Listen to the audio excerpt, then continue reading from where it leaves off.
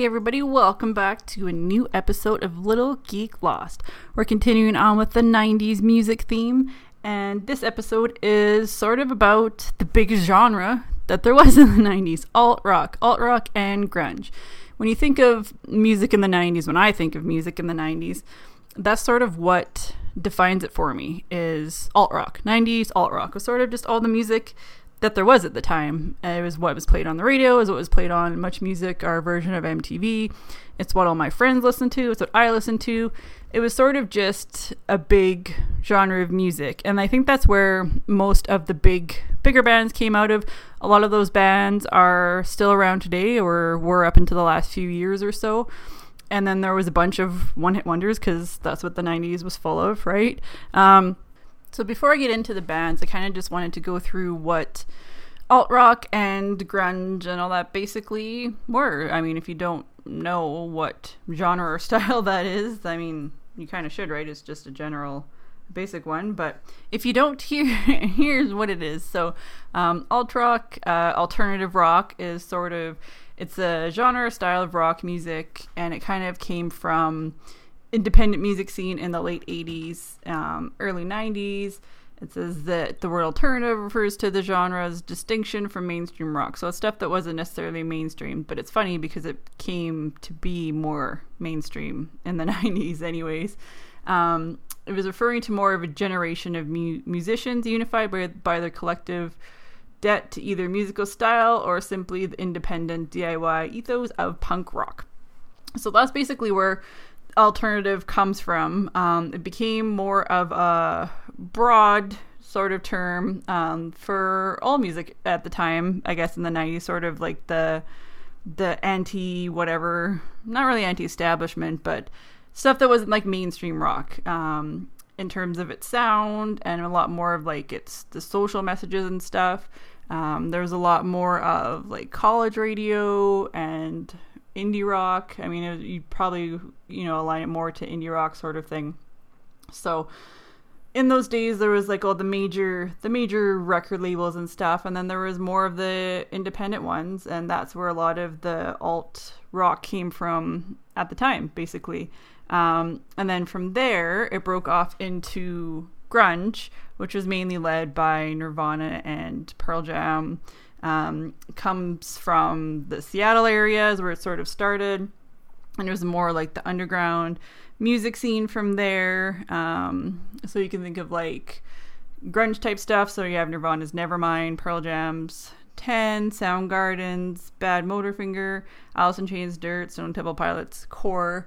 I'll talk more about them in the bands part of the show, but that was more of like what the grunge part of it was, right? So grunge sort of fuses elements of punk rock and heavy metal. It's a little bit in between. It's dirtier, I guess, because it's grunge, right? So it may not be as clean as alt rock. Definitely not as radio friendly, probably, as some of the other alt rock ones were. And grunge sort of had more of its own culture. So it was like a lot of like the big plaid shirts, the jean shorts, the Doc Marten boots. That was sort of like the grunge style and culture of the time. Whereas alt-rock was a lot of just the regular 90s stuff. I mean, when I think of 90s music, I almost just think of alt-rock because it sort of just categorized it all. And that's kind of where things came from and broke off from there. So, that's just a brief overview of like the two main genres probably from the 90s. I mean, you have everything else in between because you still had, the heavy metal and rap and hip-hop and techno, which I will get into on a future episode. But sort of when I think of alt-rock, and that's kind of what I think of when I think of 90s music, right? So I want to just kind of go through some of the main bands at the time.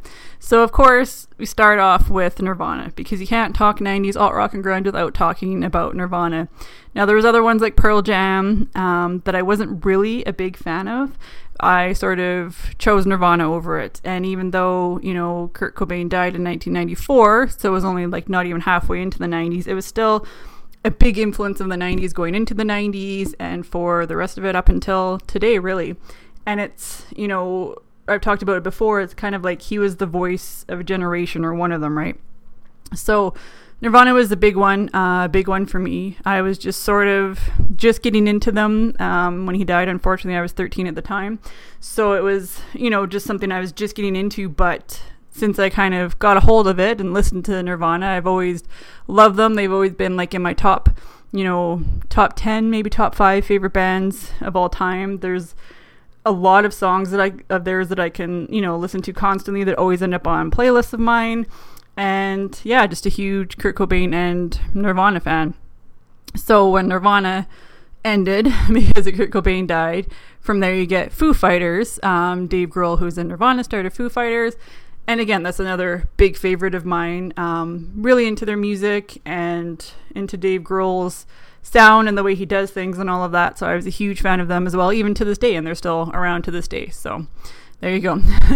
Another one, Smashing Pumpkins. You kind of have to have them on the list, right? Good old Billy Corgan and Smashing Pumpkins. And it's funny because I remember I wasn't a huge Smashing Pumpkins fan, but I did have the double cassette tape of Melancholy and The Infinite Sadness. And it's probably one of the only times I've actually liked just instrumental music. I'm not really a big fan of just plain instrumental music. I usually like music where they're singing. But there's a couple really good ones on there that I really liked, especially. So I was kind of into that. That was more my Smashing Pumpkins. Bullet with Butterfly Wings, another huge one.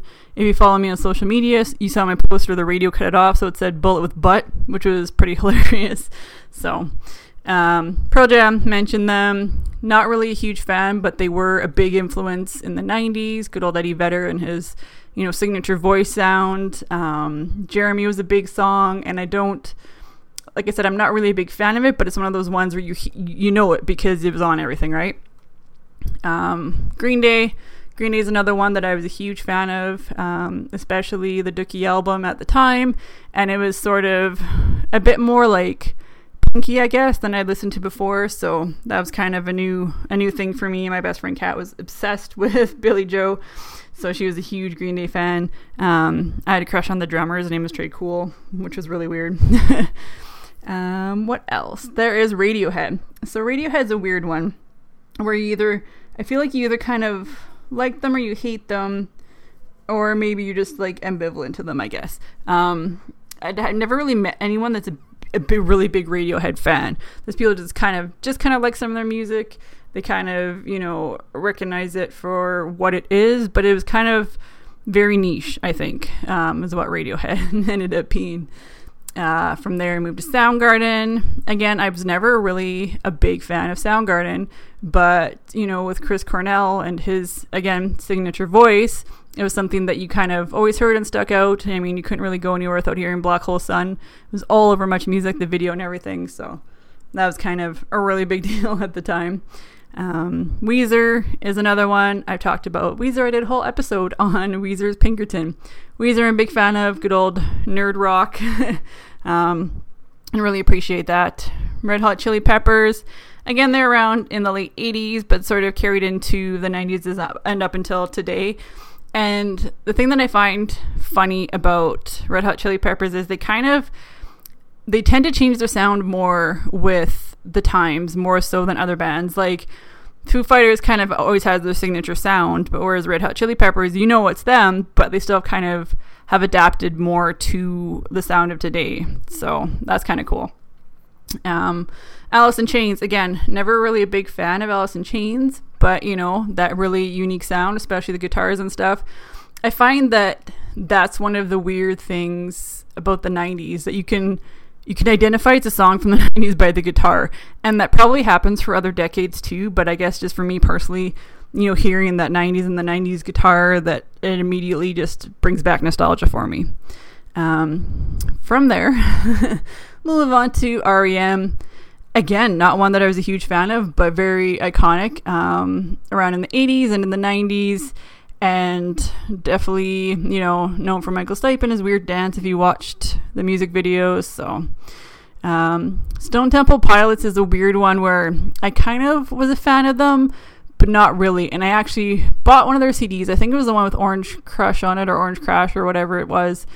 And I was really mad because you couldn't there was no song listings. It was just weird art on it, and I didn't even know it was on it. And I bought the CD, and I ended up hating it. But you can't bring a CD back once it's open, so I was kind of stuck with it. Let's move on to I'm just sort of going through a list that I'd made of a lot of the different bands, and it's funny because it's like they're all well known, and I can sit here and just rattle off like probably 100 bands from the 90s, and most people don't know them. A big one is Bush, and for a brief period in Canada they were known as Bush X because there was another band that was named Bush, and for whatever reason they wouldn't let them have the rights to it, wouldn't let them use the name Bush in Canada, so they had to go by Bush X. And even on 16 Stone, you had the CD and it had the little X beside their name. So that was really weird for a while, and I remember they ended up finally getting the rights, and so everything just went to Bush and, you know, in all of North America and Europe and all that. And there was weird people that were like, oh, I'm going to hold on to my CD because it says Bush X and it's going to be worth money someday, and it's not. It didn't really end up being worth any money. Another weird one is the Cranberries. So the Cranberries definitely had their own unique sound. Again, most of these bands did. Like, they had their very own unique singer sound. They didn't really blend into other ones, and that's probably why they stood out so much in the 90s. It was, you know, they only had a couple big songs, and again, I think you really had to really be a fan of them at the time. I wasn't, but I did like Zombie, and I think Dreams is the only other one that I really liked, but, you know, it was, again, just very iconic in the 90s. And then another big one was No Doubt. So again, had their sort of Jamaican influence sound. They started in the 80s, but kind of got really big in the 90s, and you had Just a Girl in Spiderweb, and I think just about any girl that I knew that had her own phone line had the Spiderweb part, where it's like, leave a message and I'll call you back as her answering machine message. Very, very iconic, and, you know, sort of one of the first, maybe more influential women of the 90s. I mean, there's lots of other ones, but especially with the Just a Girl song, where it's kind of like, you know, shooting you back like, I'm not really just a girl kind of deal. I'm not going to get political on my show. So from there, I'm going to go on to the Offspring, and like I said before, Green Day, Offspring, and Nirvana were sort of like my top three of the 90s. I mean, Weezer's in there too, but Offspring, again, more punkier sound, and I kind of like that, and like the sort of more, I guess, rebellion nature of it. I wasn't really into a lot of harder stuff, so Offspring was probably as hard as I got in the 90s. And then, of course, you had Blind Melon, and I was a really big fan of Blind Melon and Shannon Hoon, to the point that I even had a doll named Shannon, so that was kind of weird at the time. Blind Melon was huge in the 90s. I'm going to kind of skip over some of these British ones because I talked about them on my British podcast, but I have to mention Soul Asylum. Again, started in the 80s, carried into the 90s. As much as you may hate Runaway Train and all that stuff, they were a big part of the 90s, and just sort of the feel and the videos. I remember watching much music and just having these videos just played all the time. So that was, you know, another huge one. Everclear. Everclear is a good one. I was a really big fan of Everclear, especially Santa Monica was a huge favorite song of mine. And again, like, I think that they were kind of maybe a one album wonder or two album wonder. They didn't really do anything past the 90s, really. Beastie Boys, mentioned on the rap episode, but they were huge, and probably my entrance into the rap world, I guess, was probably Beastie Boys. Veruca Salt, probably, again, maybe a two-hit wonder, but they were another really cool girl-led band, and you started seeing that a lot more. I mean, there wasn't like the 70s and 80s and stuff, but seeing more rock chicks in alt rock and kind of like getting into mainstream was something that was really cool to see happening, you know, in the 90s as a teenage girl. I really appreciated it. And then I'm going to mention Collective Soul because I was a big Collective Soul fan.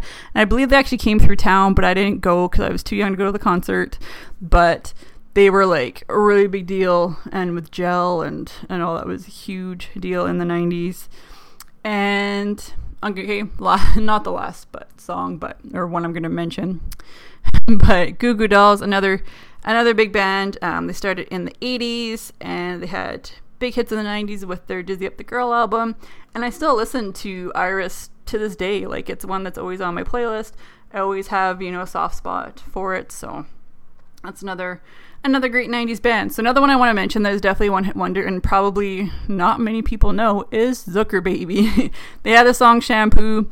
I was a huge fan because I was a huge fan of weird bands like that. And I remember the lead singer had two different colored eyes. He had one blue eye and one brown eye, and that was definitely a weird thing that stood out. And then they were playing in town, but I couldn't go to the show. I think it was an all ages show, but I think it was just like a last minute thing that I ended up finding out about it, and my parents weren't going to let me go because I was like 16 at the time.